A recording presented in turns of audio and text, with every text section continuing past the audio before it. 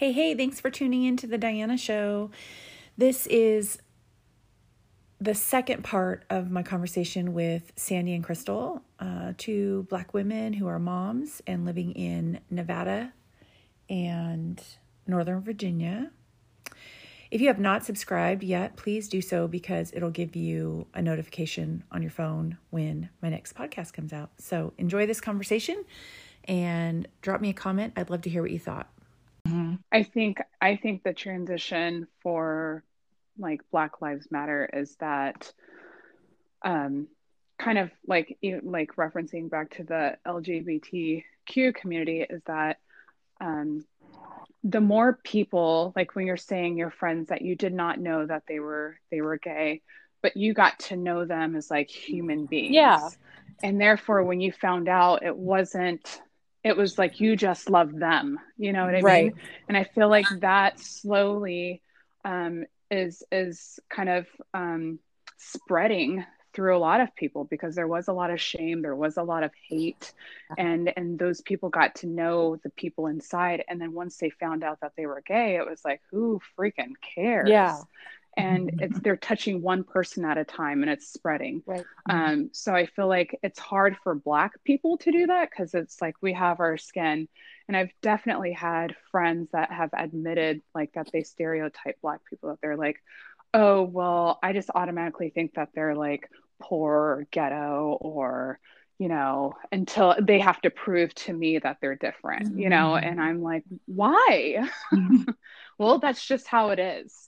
And so it's kind of like, but that's another really interesting question is that, you know, is there something wrong with someone who's in a state of being poor or ghetto too? Because why can't we reach out and either help people out of poverty or accept people kind of where they're at along their journey?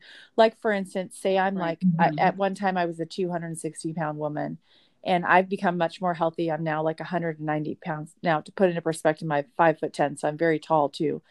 Okay. But because I was a fat woman and now I'm kind of more of like just an extra large woman, to have people reach out and accept me either way, because I'm on a journey. Right. And I think that, I mean, I hate to like, this is going to really go south if people hear this and say, this white lady is comparing my, you know, poverty in the ghetto to her being fat, you know, wham, you know, that's not what I mean at all. I'm just saying we're all kind of on a journey. And I think it's really interesting, the poverty issue aspect to the whole thing as well. Yeah, we can debate as far as the degree of, you know, who has it worse, but at the end of the day, I think that basically being judged and being categorized does not feel good in any circumstance. Yeah, it feels the same. And why do we have to work extra hard to change your mind? Why don't you have an open mind? Like, anyways, why am I automatically put into this category of being lazy and I live off the government and I don't have any work ethic, or, you know, I can probably jump high, you know what I mean? Or bet you she's good at sports, or why? Yeah. And I think that speaks to how we all just need to be treated and looked at as individuals. You know, I was just talking with my girlfriend earlier on our call, who's Black. She's a member of the women's alliance for, you know, she's a lawyer. So she's got a very good high powered job, but you know, through, you know, half an hour into our conversation, she's practically in tears and she's like, I'm afraid, you know, I'm afraid. I've experienced racism. I've experienced discrimination. I've experienced not being able to get as far as I should have been able to get in my job, and having to have someone who was of color reach back and help me up. And why does it have to be that way? And when you think about someone who's, she had a mom and dad in the home, she had help getting through college, she had a lot of advantages. If someone like that is behind the 8 ball trying to get along and feels afraid, imagine how it feels for someone who's being raised by a single mom, and that mom's working several jobs and isn't able to be, you know, a parent. I mean, it's just, when you start breaking it down like that, it's like, wow. Especially for someone like me, I'm like, okay, dum dum, open your eyes and start listening. Yeah. Because not all lives are created equal. Exactly. And just like that study, Sandy, I can't remember her name. What's her name? You were talking the lady who did the blue-eyed, brown-eyed study. Jane Elliott, I think. Jane Elliott. And she asked the question of how many, she was talking to a class of white people, how many of you would choose in your lifetime today to switch places with a Black person? And, you know, and like, for me, it comes down to just that. If someone is still wants to argue about it, like, would you change places with me? Like at the end of the day, and if your answer is no, that's something that you have to deal with internally. Why? You know, and I just feel like if people just make it simple and clean, just as that, like, why? Yeah. Then you go on your journey and figure that out for yourself. And I think this process is hard only because it requires a lot of self-reflection. Yes. Like, am I making these assumptions off of impressions or past or general, you know, stereotypes that I believe are true? Or am I informed about the situation? I actually experience these things, or these, you know, I have information, actual factual evidence that supports my beliefs and facts. And a lot of people don't want to self-reflect and do not want to have to answer those types of questions. Yeah, because that's a lot of work and that's a lot of heartbreak, honestly, to look at some of those things and realize, you know, I have a son who has never experienced having a Black teacher in the 18 years that he's been in the school district. And that's a problem, number one, because we don't have any Black teachers here. Number two, it's a problem for my son because he's never gotten to experience it. And number three, it's a problem because I never even realized it until last weekend when I was standing up at a demonstration and heard it was like a teacher that was speaking. And I turned to my girlfriend and I said, have your kids ever had a Black teacher? And she's like, no. And then I came home and I asked my son, have you ever had a Black teacher, like even a little bit of a Black teacher, like just a little bit that you thought maybe they were Black? Nope, none.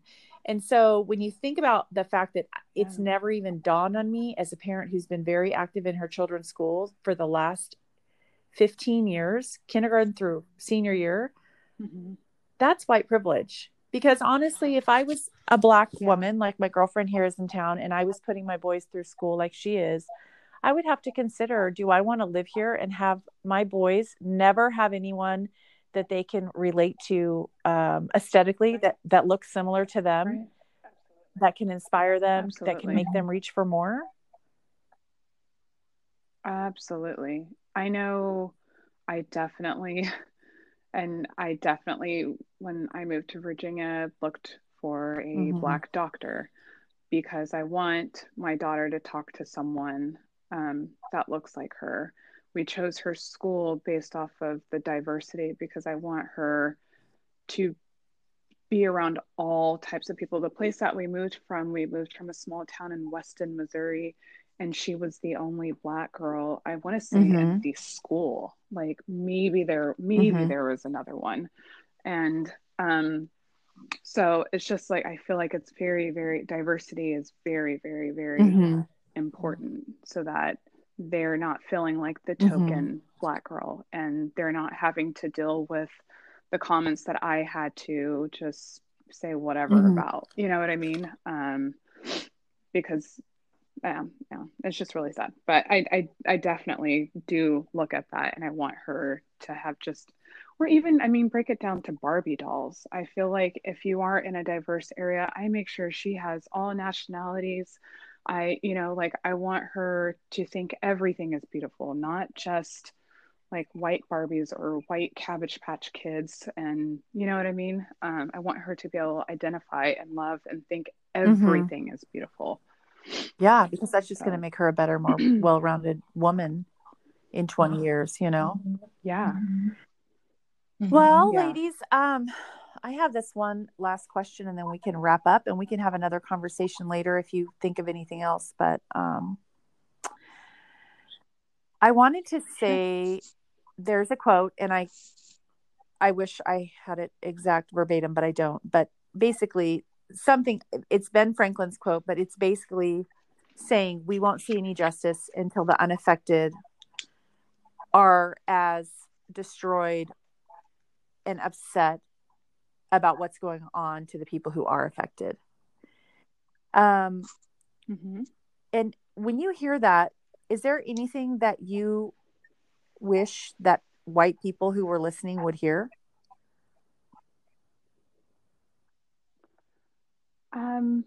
Sandy, do you want to go first, or do you want me to go first? Sure, I'll go. Okay. I think the message that I would take away from that is that the injustices that are done to certain people, whatever race, nationality, religion they are, if you think that it's wrong, that you should stand up and say something as well, because the voices of the people that are being treated in a particular way is not going to be enough. It needs to be everybody that wants a particular society for their children, for their grandchildren. If you are not active or not doing anything, then obviously those conversations and those things are going to be harder to, overcome in the future. So if we are all doing this and we are all working as one right now and we are all supporting each other, we can find support in numbers and we can have these conversations and we can make, a better future for our kids and our grandkids and our families. Beautiful. Love it. And I feel like there's a lot of, I want to say, I feel like it's the wrong word, compromise, because I feel like Black people have been compromising for many, many, many years. And so I feel like there has to be a sense of like personal responsibility and self-reflection. And I feel like police, I'm going to throw in the police because I feel like this is kind of what kicked this all off, is I feel like police are in defense mode when they go to these Black communities, or they're in defense mode when they're approaching a Black person. And I think that there's a lot of self-reflection that needs to be had for them to ask themselves why. And then also there's Black people that are in defense mode when the police stop them, or when the police approach them. And then there has to be, there's a gap, there's a trust, that there's a mistrust. And how do we like bridge the gap? And I think that the gap needs to start, the olive branch needs to start from the police, because they have to gain the trust. It's kind of like, I use the reference of like the war in Afghanistan and Iraq. The whole motto is to win the hearts and minds of the people. So what is the difference if you are to protect and serve? Your job is to protect us. So bridge that gap and earn that trust in your communities. Don't go in there slamming them to the ground. And I'm not saying all police do that, but I do see that police that care show a genuine concern and kindness. Kindness doesn't cost that much. Just to people, just saying, hey, how are you? That could change that individual's fear for who knows how long, until it's burned out. But that just a little bit of kindness, if everyone could treat everyone and not see all Black people as something that you have to be super aggressive against. Well, I've got a question for you guys. First of all, I just like totally loved, I could sit and talk to you guys all day. You both have super soothing voices. I'm ready for a little nap now after this. I thought it would be uncomfortable, but it's been actually very comforting. I have a very close girlfriend who is a police officer in LA. And this has really been a challenging time for her, obviously. And one of the things that she said, among many things, but one of the things that she said that really stuck out to me was, in a heartbreaking tone, she said, we've done so much work since 92, when some brutality went on with Rodney King. And then unfortunately we made the huge mistake of sending the jury to Simi Valley, an all white jury. I mean, it was just a mess. And so she feels like her whole career has been since about that time to now. And it's heartbreaking for her to see all the work that she's done and then see it reflected in such a poor light, because, you know, she does do things like take her police belt off in communities and go jump in the bounce houses and go read in schools. And she's a good cop and she does a lot of community service. And so I really am curious what you girls would say to another woman who is a police officer about her service, or like just something like, what would you say if that was your friend to keep her morale up and keep her kind of pumped up to keep doing the good work? I can jump in really quick and just say that I can relate to, as far as understanding how it is to be categorized as one thing, and basically like one force based on the principle of what someone else did or how they think. And I understand that not all policemen are like that. It is unfortunate that the work that they have been doing is being unrecognized by, you know, this, what is happening. But at the same time, this issue is still here. This issue is still now. This issue has been echoing, you know, for decades and decades. And I think that she is still doing great work. However, if there are bad apples or if there are things that need to be done, that, you know, hopefully she can have those conversations and start to, you know, build up strength and community within her own to fight against injustices within her own department, or not department, but, you know, field, profession. Yeah. Yeah. And I just feel like to tell her, I would say, I have friends that I vacation with that are cops. And I would totally understand that not all cops are like this, just like not all Black people are criminals, right? And I completely understand that. My only thing that I would say to her is like, go to bed knowing that you're doing the right thing. You know what I mean? And I guess it would be settling for yourself, like to keep like doing the right thing, because I believe that there's a lot of people, a lot of cops that are, I'm trying to figure out the word. There's been a lot of like bad that's probably happened to them in their career. Some, maybe not all. And they're just kind of like, F everybody, right? Like they're all criminals. And I feel like those are the ones who should probably retire. If you've gotten to the point to where you can't, you know, do the right thing, then it's time. If you can't do your job, you know, if you're a hairstylist and you can't cut hair anymore or hold a blow dryer, it's time for you to find another job. But I think like with her, I can only imagine how tough this is on her. And I'm sure in some aspects she feels like she's getting the backlash for it, because it's not necessarily her doing it, but that is also how all Black people feel every single day.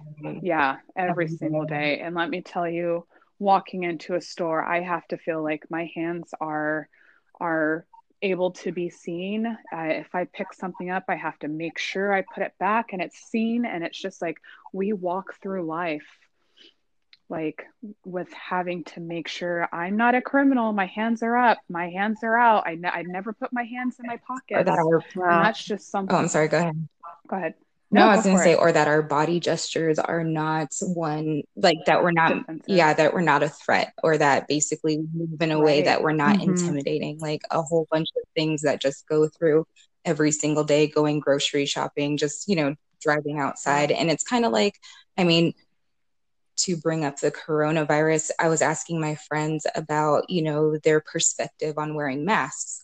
And I've heard both sides as far as people lashing out at them, whether they wear masks or not, and going and walking through a crowd and seeing, you know, the perspective of someone else staring at you, whether you do wear a mask or not, is affecting. And it's kind of like that as far as being Black. You just go, wherever you're going, you do, and you can tell the people that have an issue with you for some unknown reason. So, yeah. So I would just say I understand. I empathize with her, but I just know that I go to bed at night knowing that I'm doing the right thing, and for those who don't, like, that's karma, bad karma, being sent your way. So I feel like, I guess after having a conversation with her, I came away learning a lot, and a lot was illuminated for me. But I also felt like she in particular, compared to me, and this, I'm not speaking for you guys because I don't think this is the case for you, but in Orange County, it's predominantly white. We definitely don't have like a criminal aspect, and we don't have a lot of poverty here at all. So she in particular is driving her car into lower ends and seeing things that I'm not seeing. And so I think it's really important for me to keep perspective and respect for her and her career, and really, like, to kind of, I almost feel like I almost want to like pump her up and bring her a coffee, and because she's the one that can be the good. Because I'm not going out there being the good, really, but she could go out there and be the good. She can go out there and be the eyes and ears. And I think it's really important for, us to stand behind good police officers that are doing really hard work that we've never. Absolutely. And I mean, I would never take on that job because I couldn't. I'm too soft-hearted, and it would break my heart to see the things that go on. So. Yeah. Right. I agree. And also I do have respect for police. I understand that they put their lives on the line. They deal with things that I will never, comprehend. I will never know. I do respect them. I understand that when they pull up to a situation, they never know what they're going to get type situation. And they have to be prepared and use the training that they were taught in order to defend themselves, deflect the situation, or whatnot. But at the same time, as being a Black woman and having my son that is Black or mixed race as well, I feel the same or similar. Not saying that I put my life on the line or anything, but I do feel I have to second guess or think about my life when a cop presence is around me, or I feel like I don't know what I'm going to get. I think one of you. Well. And so maybe hence that's why. I'm sorry. No, you finish. Oh, go ahead.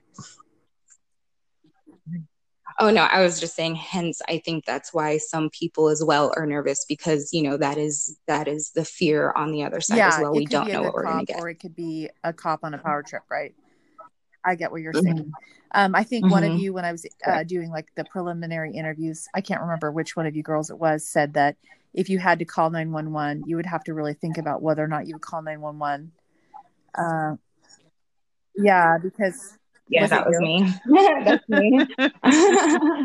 Yeah, that's me. I mean, to elaborate on that, I'm okay with calling the ambulance or the fire department, but as far as the police department, and depending on the situation, if it was a car accident, yes, but if it was something really, I don't know, like an emergency situation, like a burglary or something like that, I don't know if I would necessarily call them right away or call them, period. I don't know. Or I feel that I would, with as little information and training and knowledge as I have, I feel that I would fight for my life more than they would.